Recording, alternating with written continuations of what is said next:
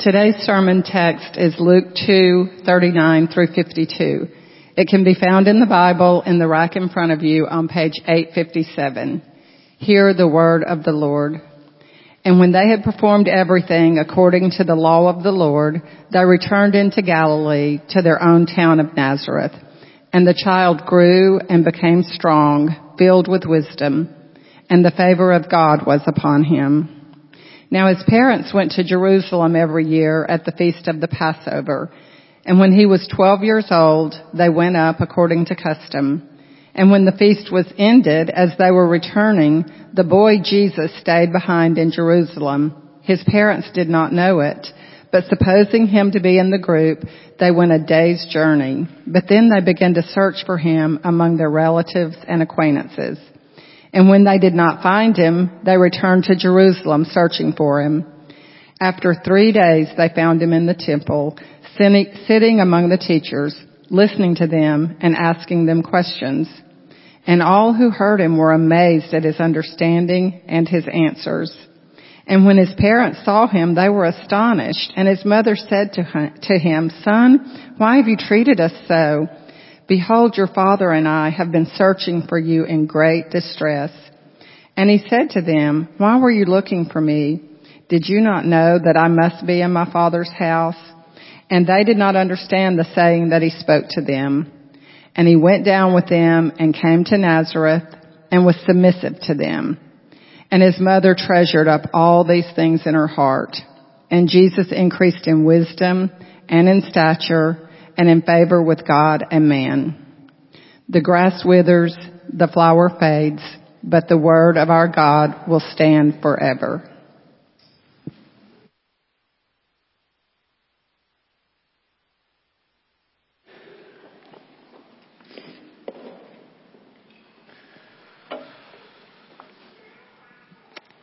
Let's go to the Lord in prayer as we turn now to His Word. Let's pray.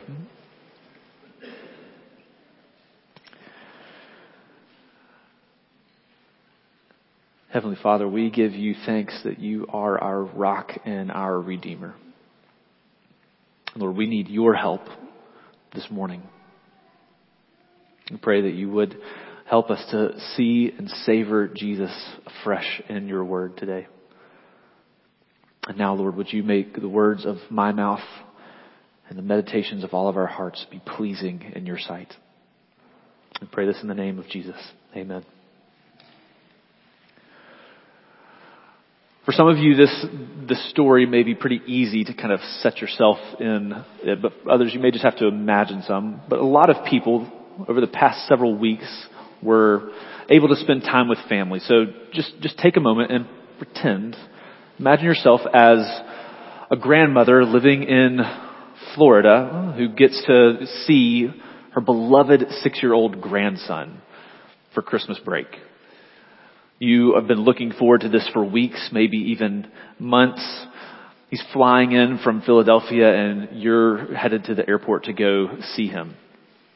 The way it works with unaccompanied minor, you're able to go past security, go meet him at the gate, and you get there and look with eager anticipation as he gets off the plane. And after that first kind of burst of people, all the people who are kind of scurrying to make their connecting flights get where they need to, you don't see your grandson, but it's okay. He's probably coming towards the end with a flight attendant. And like the burst of people turns into a slow kind of trickle of people. And then you watch as the pilot gets off the plane and you still don't see your grandson come off the plane. What kind of panic sets in at that moment? That's what actually happened this past couple of weeks. So on December 21st, Maria Ramos went to her airport, local airport at Southwest Florida International Airport in Fort Myers because she was supposed to meet her grandson coming in from Philadelphia. She ran onto the plane after that and asked flight attendants hysterically, "Where's my grandson? I know he took off from Philadelphia, but he's not here." And thankfully, a few minutes after that, her grandson called her grandmother and he somehow was put on a plane not to Fort Myers, Florida, but to Orlando, Florida, and ended up 160 miles to the north of where he was supposed to be. I don't like stories like that. It makes me sad for what happens. It does every now and then make me go like, all my 3 kids are here. I've made it. We're doing okay. I didn't lose a child from my house to this church. I'm really grateful for that. But all of us at one point or another have had that kind of panic moment, right? You have something that you think it's gonna be right here where I know I left it or where I know it's coming. And you have the desperation of this thing should be here, but I don't know where it is. This person was right here and now I'm not sure where they went. So many of us can maybe relate to Mary and Joseph about children, about things, about all sorts of things. But have you ever actually felt that way about Jesus? Like you think you know where to find him and what he's like and where to go if you want to meet with him. And all of a sudden it feels like you're not sure that he's there anymore. You feel like you were walking with him and you feel like he's not there by your side.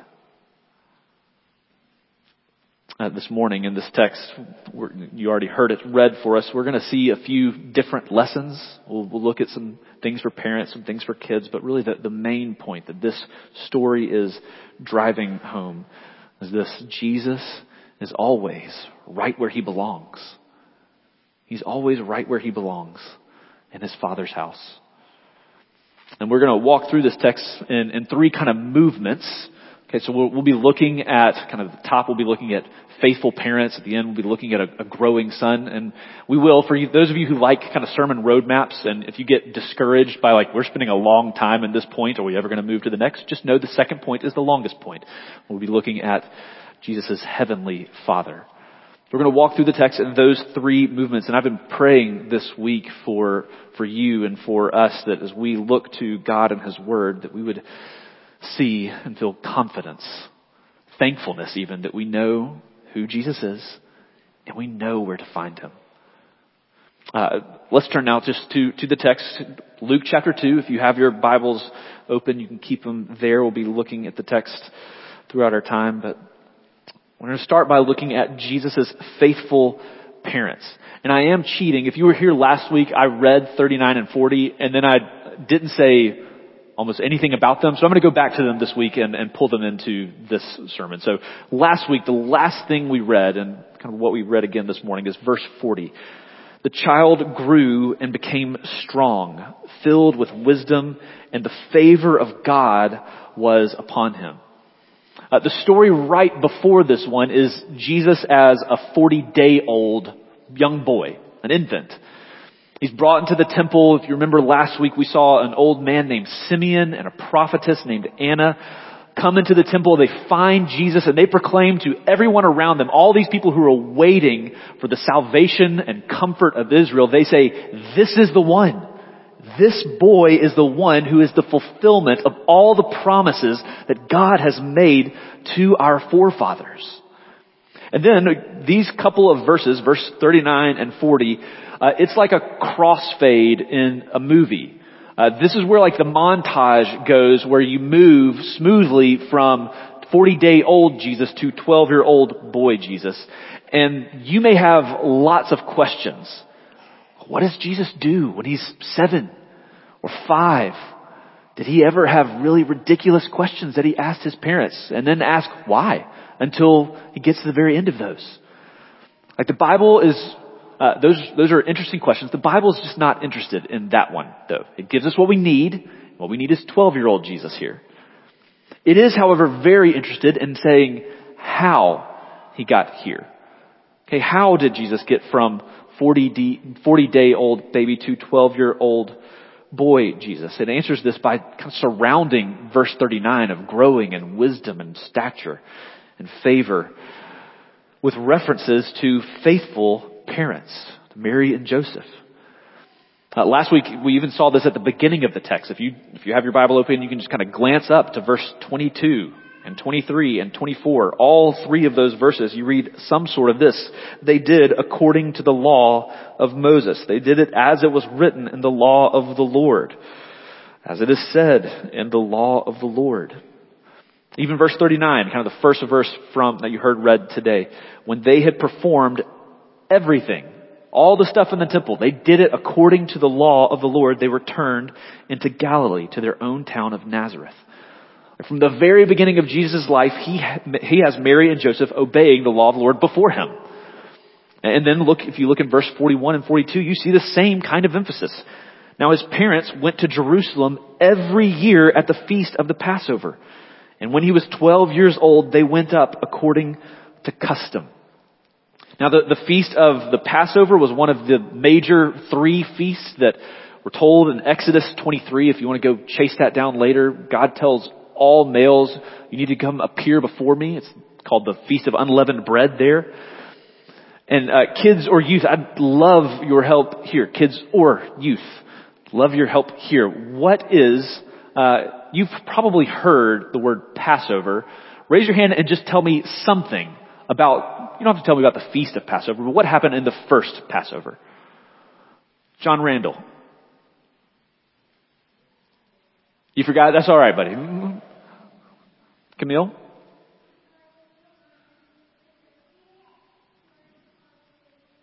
That's right. You put blood on the door. That's what God told the people to do. Right. Does anybody remember why? Jackson?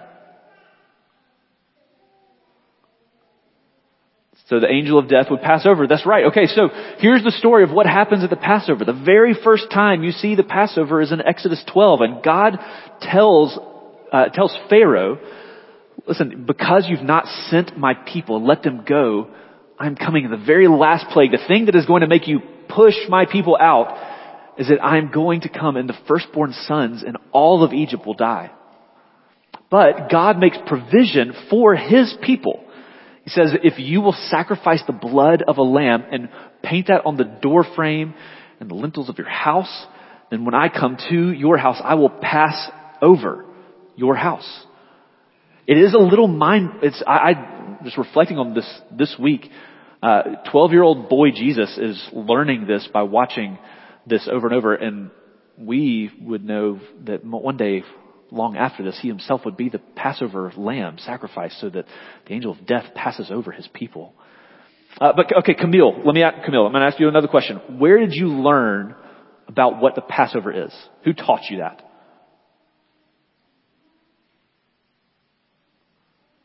I think she's sitting right beside you. Yeah, your mom and your dad. Right, you learned this. Jackson, I'm assuming you learned this from listening to Corey preach for many years and probably being taught this at home. You learned this from your parents. Right, so Jesus is a unique kind of kid. He's fully God, and that comes with some perks. Like if you have ever stepped into a room where something was just broken and you see 3 children pointing at each other, you have to do investigative work. It's really easy if Jesus is one of those 3 children. You ask who it is and he's telling the truth. But Jesus wasn't just fully God. We can think that maybe he just kind of had this growing thing where God just kind of infused him with all the stuff he needed to know as he was growing up. But the Bible actually doesn't seem to suggest that.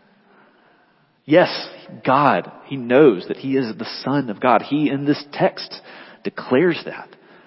But he also has before him a faithful example of parents walking with the Lord day after day, year after year.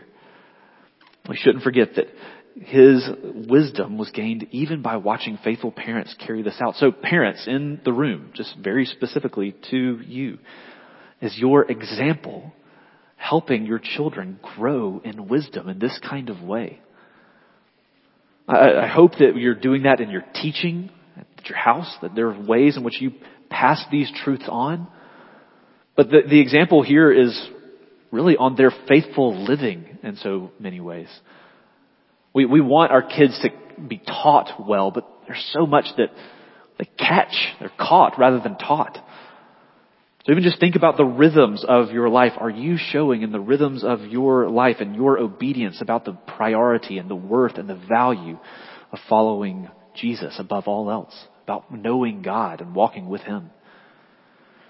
If you're not a parent in this room, many of you, just as we hear testimonies, even as we'll hear a testimony later today, we have faithful parents.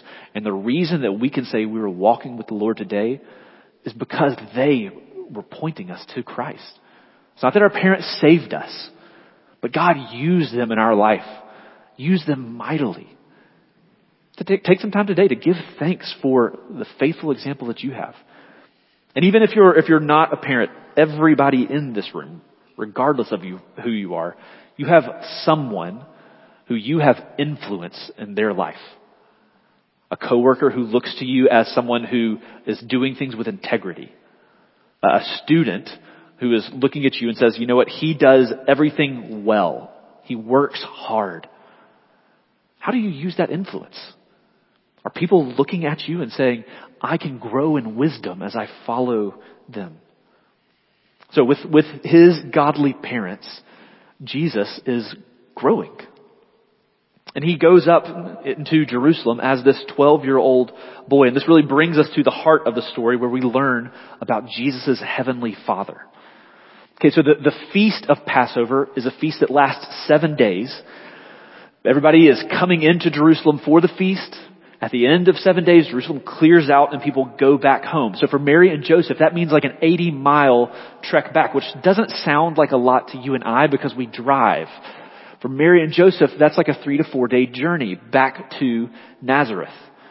And they don't pile into the family minivan or on the family donkey. They're walking with a large group of pilgrims, family members, friends who have come for safety, for fellowship on the way there and the way back. And they assume that little Jesus is just running around with his cousins or some neighborhood buddies. If you've not experienced, if that sounds weird, stay after church for about 30 or 45 minutes and you will know exactly what that looks like. You can have a conversation with me and ask me, hey, where is Ruth? And I will tell you, I have no idea. She is somewhere in the building, probably, or right outside of it. But then there comes that time where it's time to go back and it's time to make sure the kids are with you. And Mary, likely Joseph go through the stages of gathering the kids, the head on a swivel. They're talking to a friend, but they're kind of looking around to put eyes on where Jesus is. The text says they eventually ask relatives and friends, hey, have you seen Jesus? I thought he was with Joseph, but he's not. So have you seen him? And then by the end of that day, they have asked every last friend and relative. They've searched every last nook and cranny.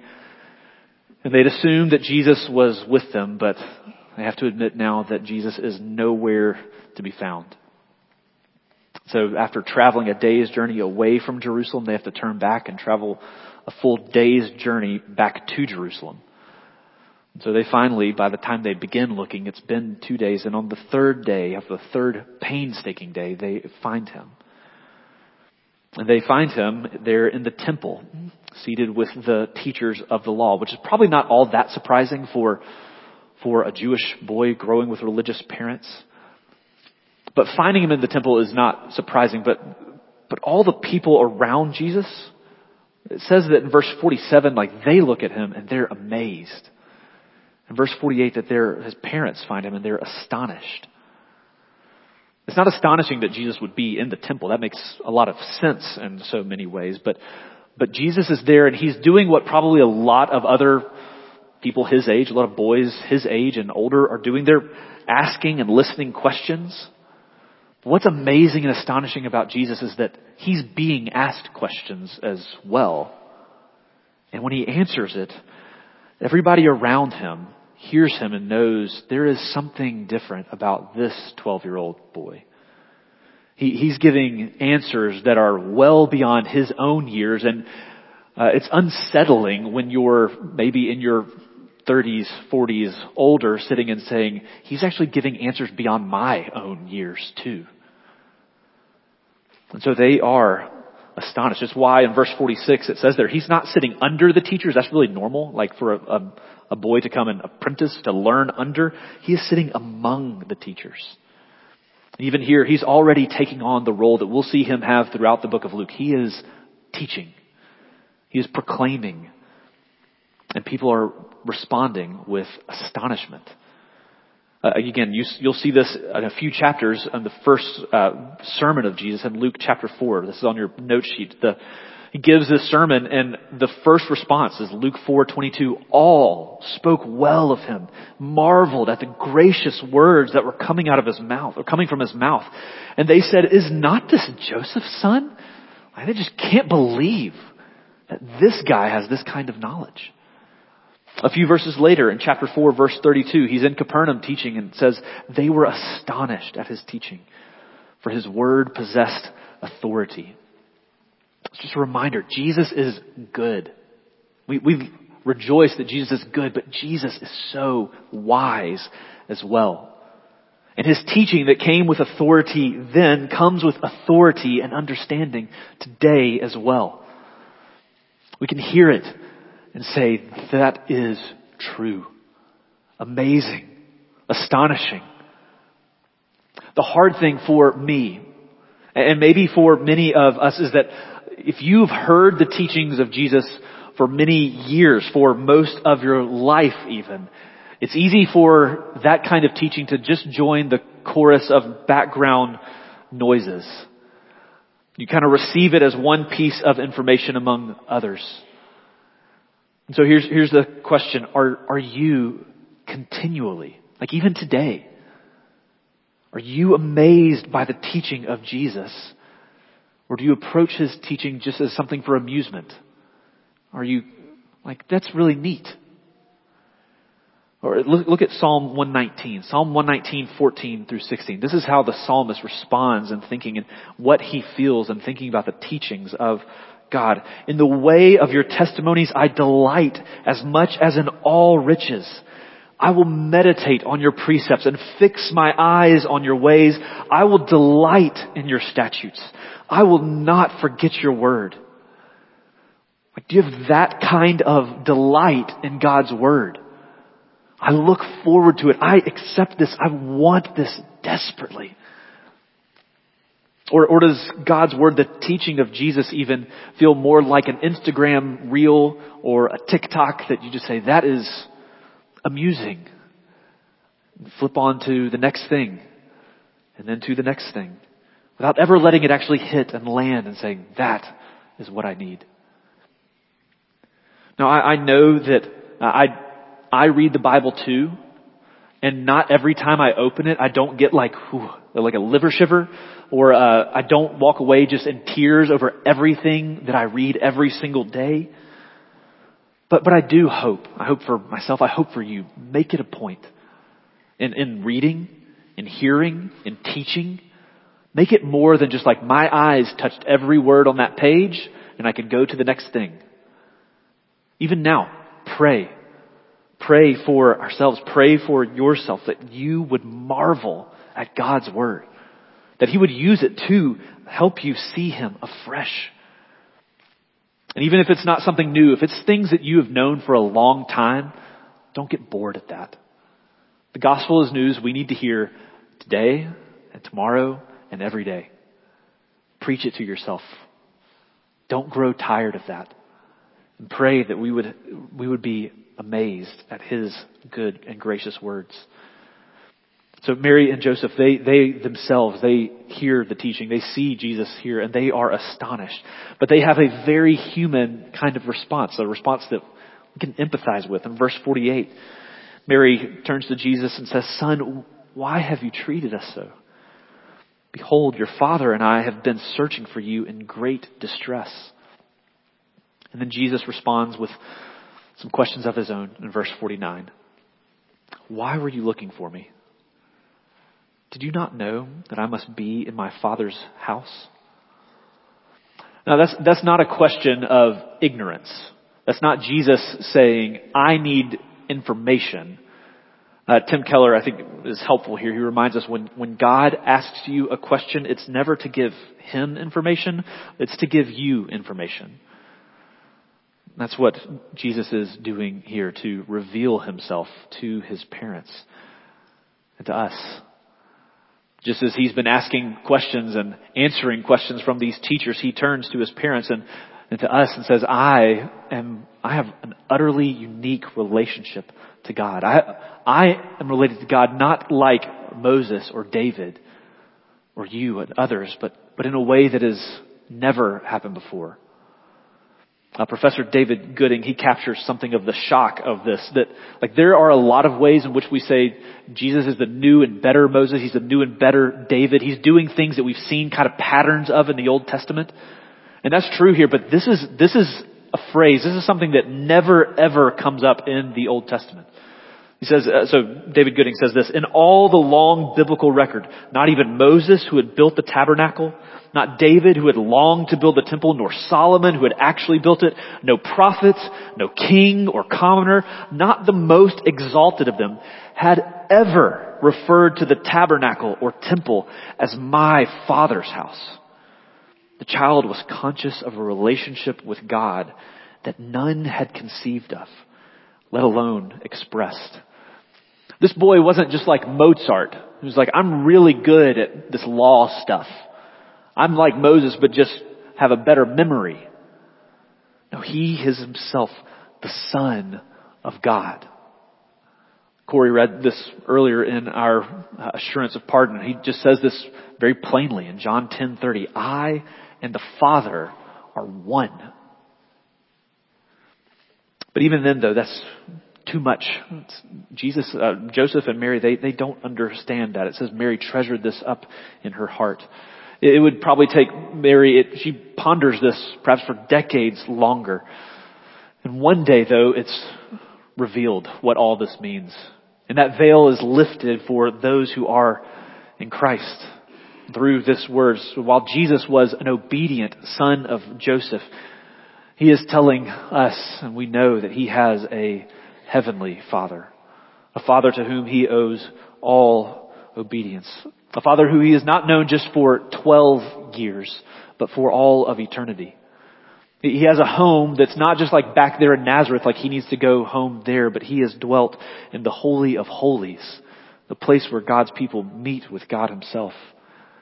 He has a mission that's not just, I need to take up the family carpentry business, but I've been sent to accomplish the purpose that the triune God has set forward from all of eternity past. So why did he stay in Jerusalem instead of going back to Nazareth? Because the text says he must be. He has to be in his Father's house. And so the question for Mary is turned back to everyone who comes in contact with Jesus. Why were you looking for me? And that's not a question just about motivation. Like, what is it that you want to and hope to get out of Jesus? And in this context, it's a question of, it's actually more of an invitation. Why were you looking for me over there? Didn't you know I had to be about my Father's business? Didn't you know I was here? Right here? It's an invitation to find him. And perhaps a subtle rebuke if we've been looking for him elsewhere.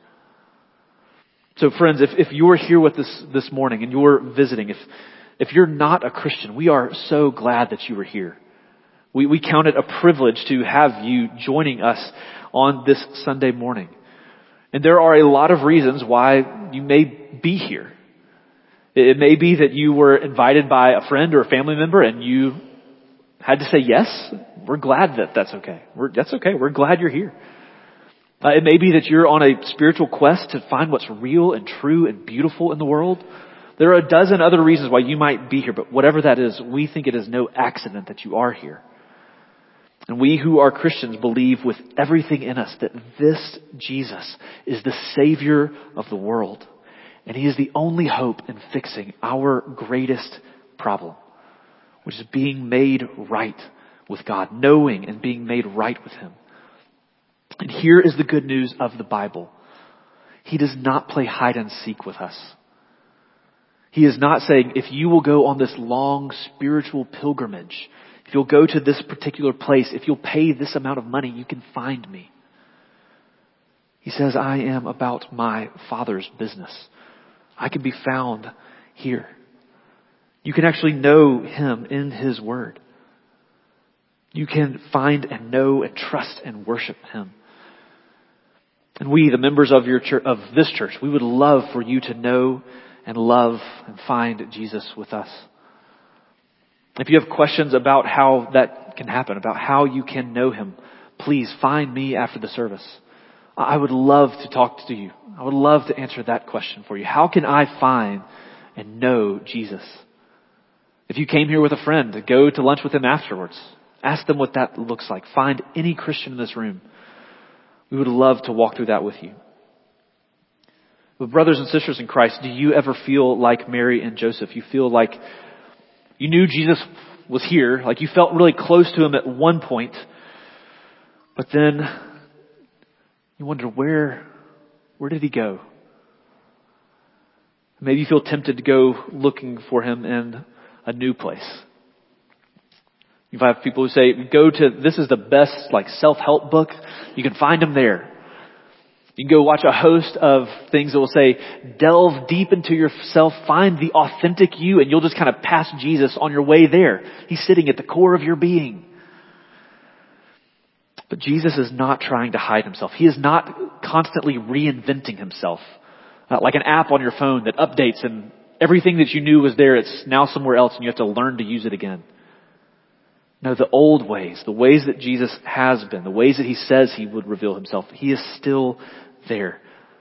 He still turns and says, I am in my Father's house. I'm going about my Father's business. He's not wandered off, even if it feels like we are prone to wander.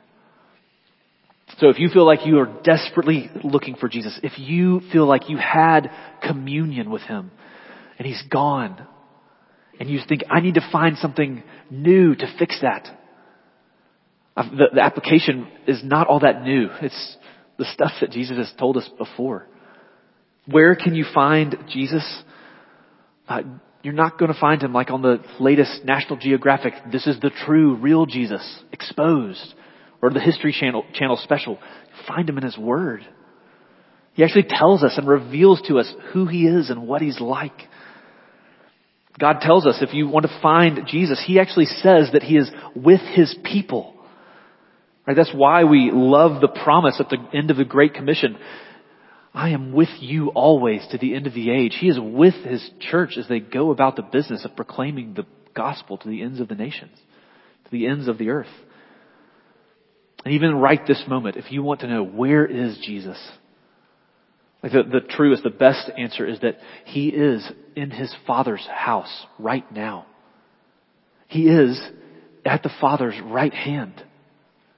There the human Jesus stands, interceding now even for you, brother or sister. You who feel like you are lost and like you need to find your way home. He is pleading with the Lord. And he is calling to you. You can find him. He has not gone away to a new place. But you can turn and know him in his word and through his people. And know that he is even now praying that we would find and know him today. Now, as the text ends, it comes kind of full circle. We started with Jesus growing up from 40 days old to 12 years old. And as we close, you get another kind of 2-verse summary of the next 18 years of Jesus, the growing boy. And if the first few verses of this passage have particular application to parents, the last couple of verses I think have very particular application to kids. So kids, if you've drifted, I understand, but come back here for this point. This one is not just for you, but especially for you. Because I hope what you see here is that Jesus, and you remember, is that Jesus was not just a baby we celebrate at Christmas. Jesus was not just an adult, but Jesus was also a kid. He was once a kid. So in verse 49, when we read Jesus went down with his parents and was submissive to him, that he increased in wisdom and in stature and in favor with God and man. Kids, I hope that you are encouraged in that. And in a few ways, I hope, one, you're encouraged that you do see the faithful example that Jesus sets. It's good to see Jesus, and even the little aside here almost, like Jesus was submissive to his parents. It's not that in this whole story he was a bad boy and then he learned to be a good boy at 12. The whole time he is submitting to his parents. And kids, that is a way in which you obey the Lord. It's way of obedience for you is in submitting and trusting and following your parents. But beyond just the encouragement of Jesus' example, I hope that you know that in Jesus you have a Savior who understands what it's like to be a kid, what it's like to be a child. I won't say which kid, but I've heard the phrase before in my house, and I'm sure that I said it as a child, nobody understands me. Friends, if you feel that way sometimes, you have someone who understands you. Right? You have a Savior. Jesus was tempted in ways that kids are tempted. And he had questions that kids have. He had to grow into an adult just like kids and youth have to do as well. Here's some encouragement from Pastor J.C. Ryle, just thinking through this. Jesus, kids, he has stood in your place. He has occupied your position. He knows your hearts. There is one in heaven at the right hand of God who is exactly suited to be your friend. He who died on the cross was once a boy himself and feels a special interest in boys and girls as well as in grown-up people. Jesus came not just as like 30-year-old Jesus. Plop him down, let him do his kind of salvific work and then be beamed back up. No, it was God's good plan to send him as a baby who became a child, who became a youth, who became an adult.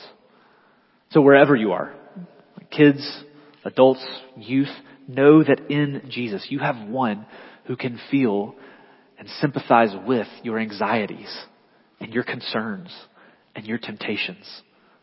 Don't hesitate to go to him. Go to him and know that he is with you. And he can carry those things for you if you will give them to him. Now, as we come to a close on this brief story, it is worth reflecting some on how unique this story is. We've got 4 gospels that God has given us, and it feels like you could pick so many things to share. This is such a different kind of story. 12-year-old lost and found Jesus. From 40 days old to 30 years old. This is the only portrait we get. And it's unique in that sense. But in another way, it's not the only time in which people will think they have lost Jesus and they will end up finding him again. It actually happens again in John chapter 6. There that the feeding of the 5,000. Right? Jesus feeds these 5,000. It says that those who stayed, they went to bed on one side of the Sea of Galilee. And that night, Jesus decided to take a stroll on the sea and walked to the other side. So the next morning, everybody wakes up and says, where'd he go? We thought he was right here. The boat wasn't here. How did he get where he went? They go and they look for him and they find him on the other side of the sea. And when they find him, Jesus turns to them and tells them, I'm about my Father's business. I'm still doing what I've been doing. He says, this is the will of my Father. Everyone who looks on the Son and believes in him should have eternal life, and I will raise him up on the last day. The crowds felt that they had lost him, and he's saying, I'm going about my Father's business. I'm in my Father's house. I'm doing the things I told you I was doing. There is an even greater time, though, when Jesus was seemingly lost and found. And it would actually take place at another Passover. It'd be about 20 or so years after this Passover where we see Jesus in Jerusalem. Jesus would again go up into Jerusalem. And this would be a time when people thought that he would be lost forever. And his disciples would go and look on him dying on a cross, and they would think, we have truly and finally lost him. They talked to each other after the fact, and some of them would say, we had really hoped. We had hoped that he would be the one to redeem Israel. But maybe we were wrong. Maybe we had looked for the wrong person. But it sounds so much like this story. After 3 days, there are some women who come to a tomb where they expect Jesus to be. And they again find that he's not there.